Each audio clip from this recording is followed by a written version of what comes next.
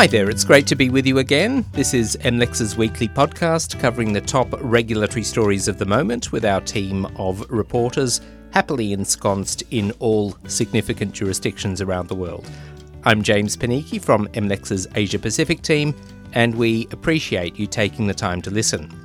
Now, in just under 10 minutes' time, we'll be ferreting around in your wallets for a frank discussion about the fees being charged by credit card companies. MLEX has revealed some interesting developments relating to Amex and co-branded cards, and we'll give you the lowdown on that story with the help of Lewis Crofts. First up, though, the Virginian privacy model. That's right, the Old Dominion state's business-friendly approach to data privacy laws is winning at admirers around the Federation, as some state lawmakers push back at what they see as the overreach of the more consumer-focused California model. Our senior reporter in San Francisco, Amy Miller, has written about the state-based scramble to get privacy laws enacted in the absence of federal legislation, and she joins us right now. So, Amy, let's firstly remind listeners outside the US of where things stand on this front federally. What are the chances of privacy legislation getting through the US Congress anytime soon? This year, the chances are slim to none, with midterm elections coming up and other legislative priorities like choosing the next Supreme Court justice, the onset of campaign season, and it's predicted that Republicans are going to capture at least one congressional chamber, which means they really aren't ready to compromise right now. So it's not much negotiation going on right now. Okay, so that means that national legislation is off the table, but does it mean that US states are now continuing to move forward with their own proposals in the meantime? Yes, they are, but slowly. Legislators in at least 30 different U.S. states introduced about 60 consumer privacy bills this year. But so far, Utah is the only state to pass a comprehensive consumer privacy bill. It's been sent to the governor's desk for approval, and it's been waiting. That happened in about the span of 2 weeks. But most states have struggled. Washington State's legislature failed for the fourth time to pass a privacy bill this year. Lawmakers in Florida and Indiana managed to pass privacy bills out of the chambers where they were introduced, but then they languished on the other side and ended up dying when the legislature adjourned. But bills are still pending in other states. Massachusetts, New York, and Connecticut are just a few, and so more could be coming. Okay, so it's clearly a bit of a mixed bag in terms of the timing, but are there any discernible trends in these state proposals, or are they all going their own way? Yeah, there are some trends you're seeing with these state proposals. I think nearly all the state proposals follow the EU's General Data Protection Regulation example and give residents new rights over their data, including the ability to opt out of third-party data sales. They would require businesses to disclose what categories of data they collect and why, and whether that data is shared or sold with third parties. And they would be required to adopt comprehensive security practices. But where you see some differences and where the biggest divergences happen is when it comes to enforcement. A few states have tried to follow California's model of stricter enforcement. A handful of proposals have been modeled more closely after the California Privacy Rights Act. That was a ballot initiative that created the first standalone privacy oversight agency in the U.S. That's the California Privacy Protection Agency. Proposals introduced in Massachusetts, New Jersey, Pennsylvania, and Washington State would have created new oversight agencies modeled somewhat after the CCPA that would also issue new rules and regulations. But the majority of state proposals this year, however, are modeled more closely after Virginia's Consumer Data Protection Act.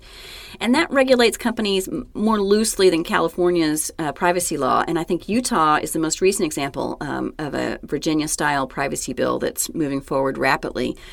What you saw happen in state legislatures across the country this year were backers of Virginia-style privacy bills, a lot of the tech industry, a lot of business groups. They offered up California as a sort of cautionary tale of regulatory overreach, and they said that Virginia's law was a much better model because it's easier to understand, and therefore it's going to be less burdensome on companies than California's privacy law. But under these bills, the state AG is usually solely in charge of enforcement, but those AGs have limited, if any, rulemaking authority. The one exception would be Colorado. They passed a bill kind of in between California and Virginia. It has some elements of both, but the enforcement is solely with the Attorney General, but the Attorney General does have rulemaking authority, unlike the Attorney General in Virginia. All right, so obviously some different approaches there. Now, in previous podcasts, we've talked about rules already enacted in California, Virginia, and Colorado. How is enforcement proceeding in these jurisdictions? New rules are coming, and things are starting to get rolling really in California. Again, kind of a little slowly. The newly created California Privacy Protection Agency, it's getting organized, and it's setting up committees that are getting ready to issue new rules on a wide range of topics. But they've just announced that process has been delayed. I think getting the agency up and running has been more complicated and it's taken more time than they thought. And that's causing some concern among business groups. The California AG just issued his first opinion under the California Consumer Privacy Act. He said that inferences that companies make about people based on several different pieces of information, that has to be disclosed to consumers upon request. And in Colorado, the Attorney General is starting to now take input for upcoming rules that he's going to be issuing under the Colorado Privacy Act. So you're going to start seeing different rules coming out, and you may see more differences emerge when a lot of these rules are issued. Now, Amy, you mentioned Virginia in passing before. How do things differ in that state?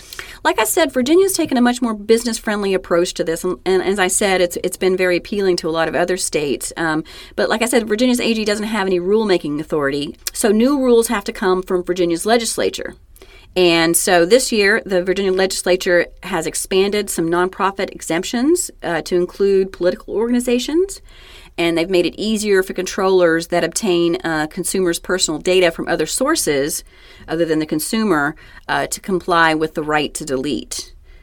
So we're seeing actually that bill kind of be watered down a little bit. So we're definitely seeing two ends of the spectrum show up in state privacy bills. So, Amy, what are the biggest challenges for state legislatures in getting this kind of legislation through? Debates over enforcement. I think it's somewhat similar to the challenges facing federal privacy legislation over a private right of action. Now, that's not the only issue, but it's one of the main issues. Bills that include a private right of action face opposition from business groups, strong opposition from business groups. In states like Florida, they had a bill that included a private right of action, and there were some amendments that sort of watered that down, but it still didn't make the cut. At the same time, state proposals that don't have a private right of action face opposition from privacy groups for not giving consumers a way to enforce these rights that they've been given. And that was the case in Washington State again this year. There's ongoing opposition to the proposed Washington Privacy Act because it doesn't include a private right of action. And giving businesses a right to cure has been another sticking point. But like I said, there's a whole range of issues that are holding them. But in Florida, for example, the private right of action was just one issue. There were also significant disagreements about the scope of the bills and actually which companies should be regulated. Amy, there are 50 states in the union. You've mentioned about 10 of them in the course of this conversation. It's obviously not easy to keep track of all of these developments, but that's what you've been doing so well over recent months and years. Thank you so much for your time today. Thank you, James. Amy Miller is a senior MLEX correspondent covering data privacy and security, as well as digital antitrust issues, and she's a member of our very prolific San Francisco digital team. You may know her best from her Twitter handle @SiliconLaw. And her analysis of the Virginia model and its rise in popularity is available for you to peruse with a virtual highlighter. Just go to this website, mlexmarketinsight.com. That's mlexmarketinsight.com. I'm James Panichi. This is MLEX's weekly regulatory podcast. Thanks for your company.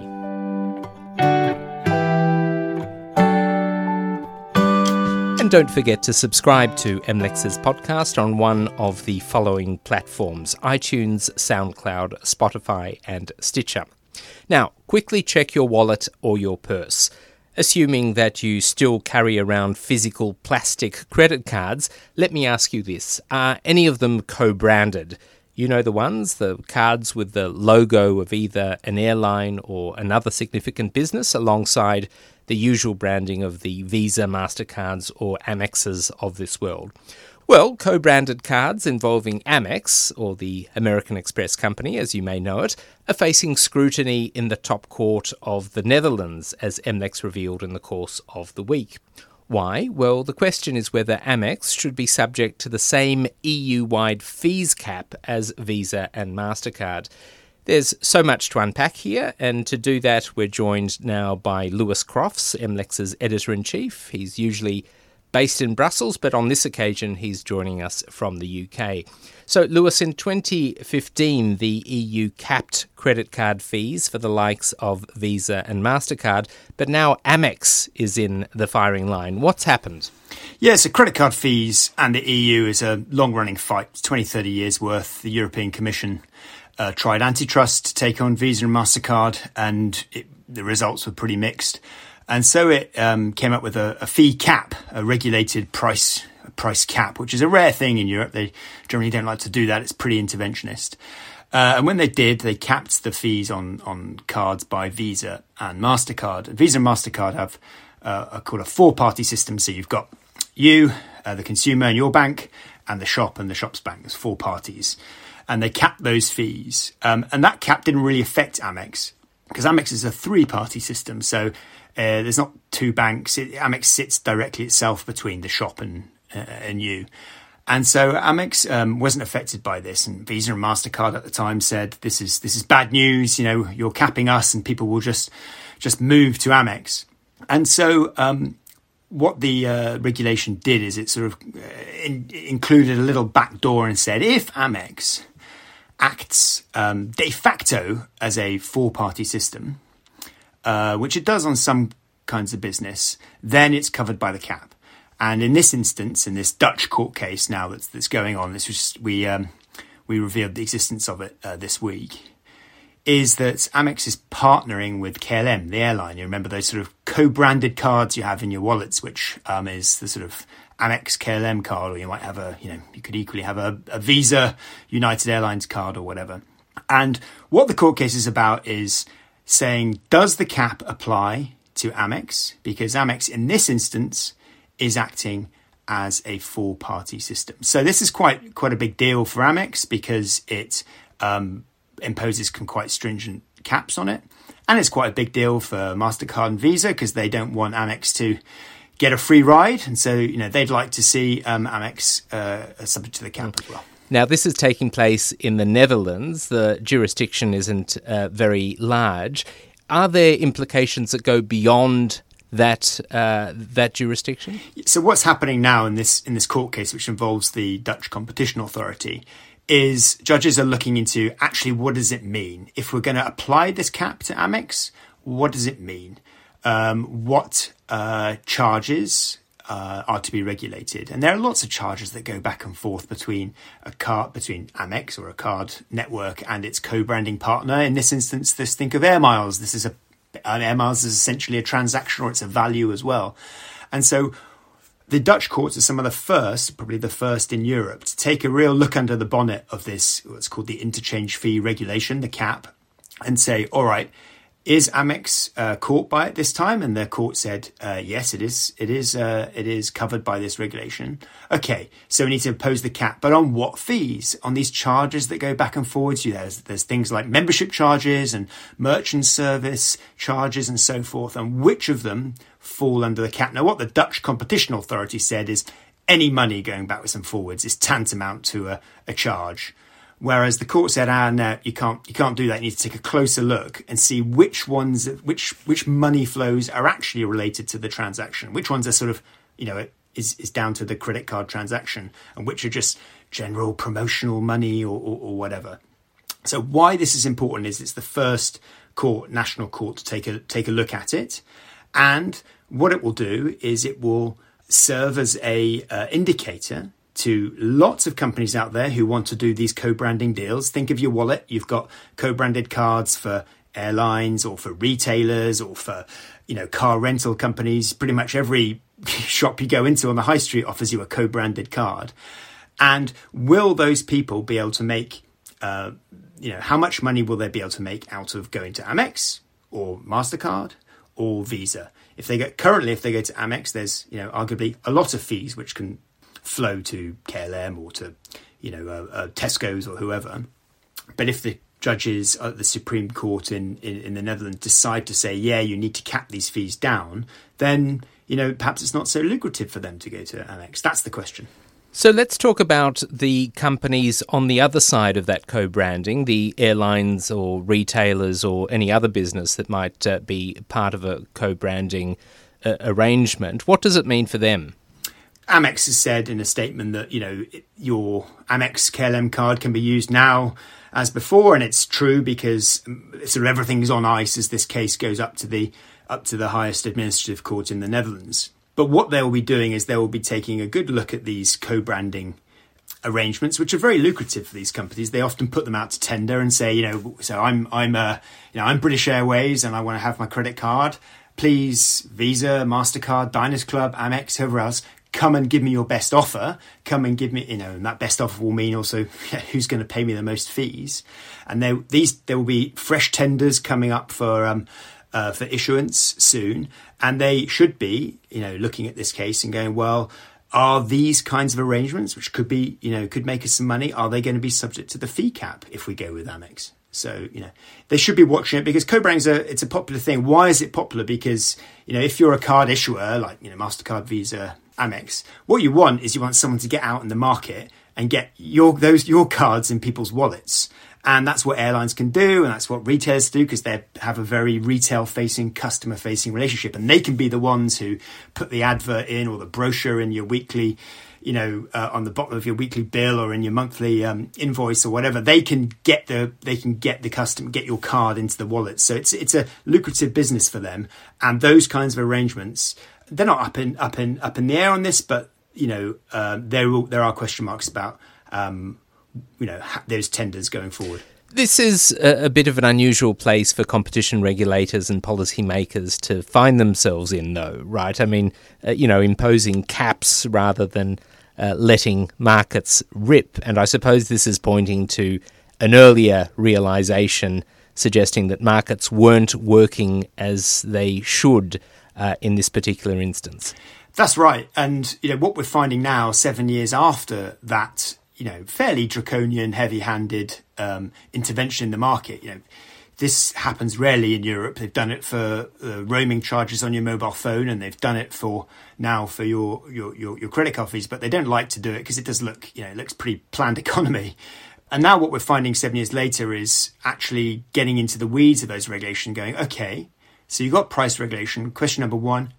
Who does it apply to? Yes, it applies to Visa and MasterCard, but in this instance, does it apply to Amex? Because Amex is sort of acting in the way that Visa and MasterCard might. So who does it apply to? But crucially, the question in the Dutch proceedings is, okay, regulating a price, but kind of what price? What monies are flowing? And that's what they're really looking at here, is the monies flowing between Amex and KLM and saying, okay, which ones of them are caught by the regulation and which aren't. The European Commission and the Dutch regulator think that all money flows is basically tantamount to a transaction charge, whereas the Dutch judges disagree. What Visa and MasterCard would probably hope is that you don't sort of split off certain fees and essentially allow that to be a sort of backdoor for passing more cash, a sort of circumvention. That's what they would probably argue, is that all fees need to be included.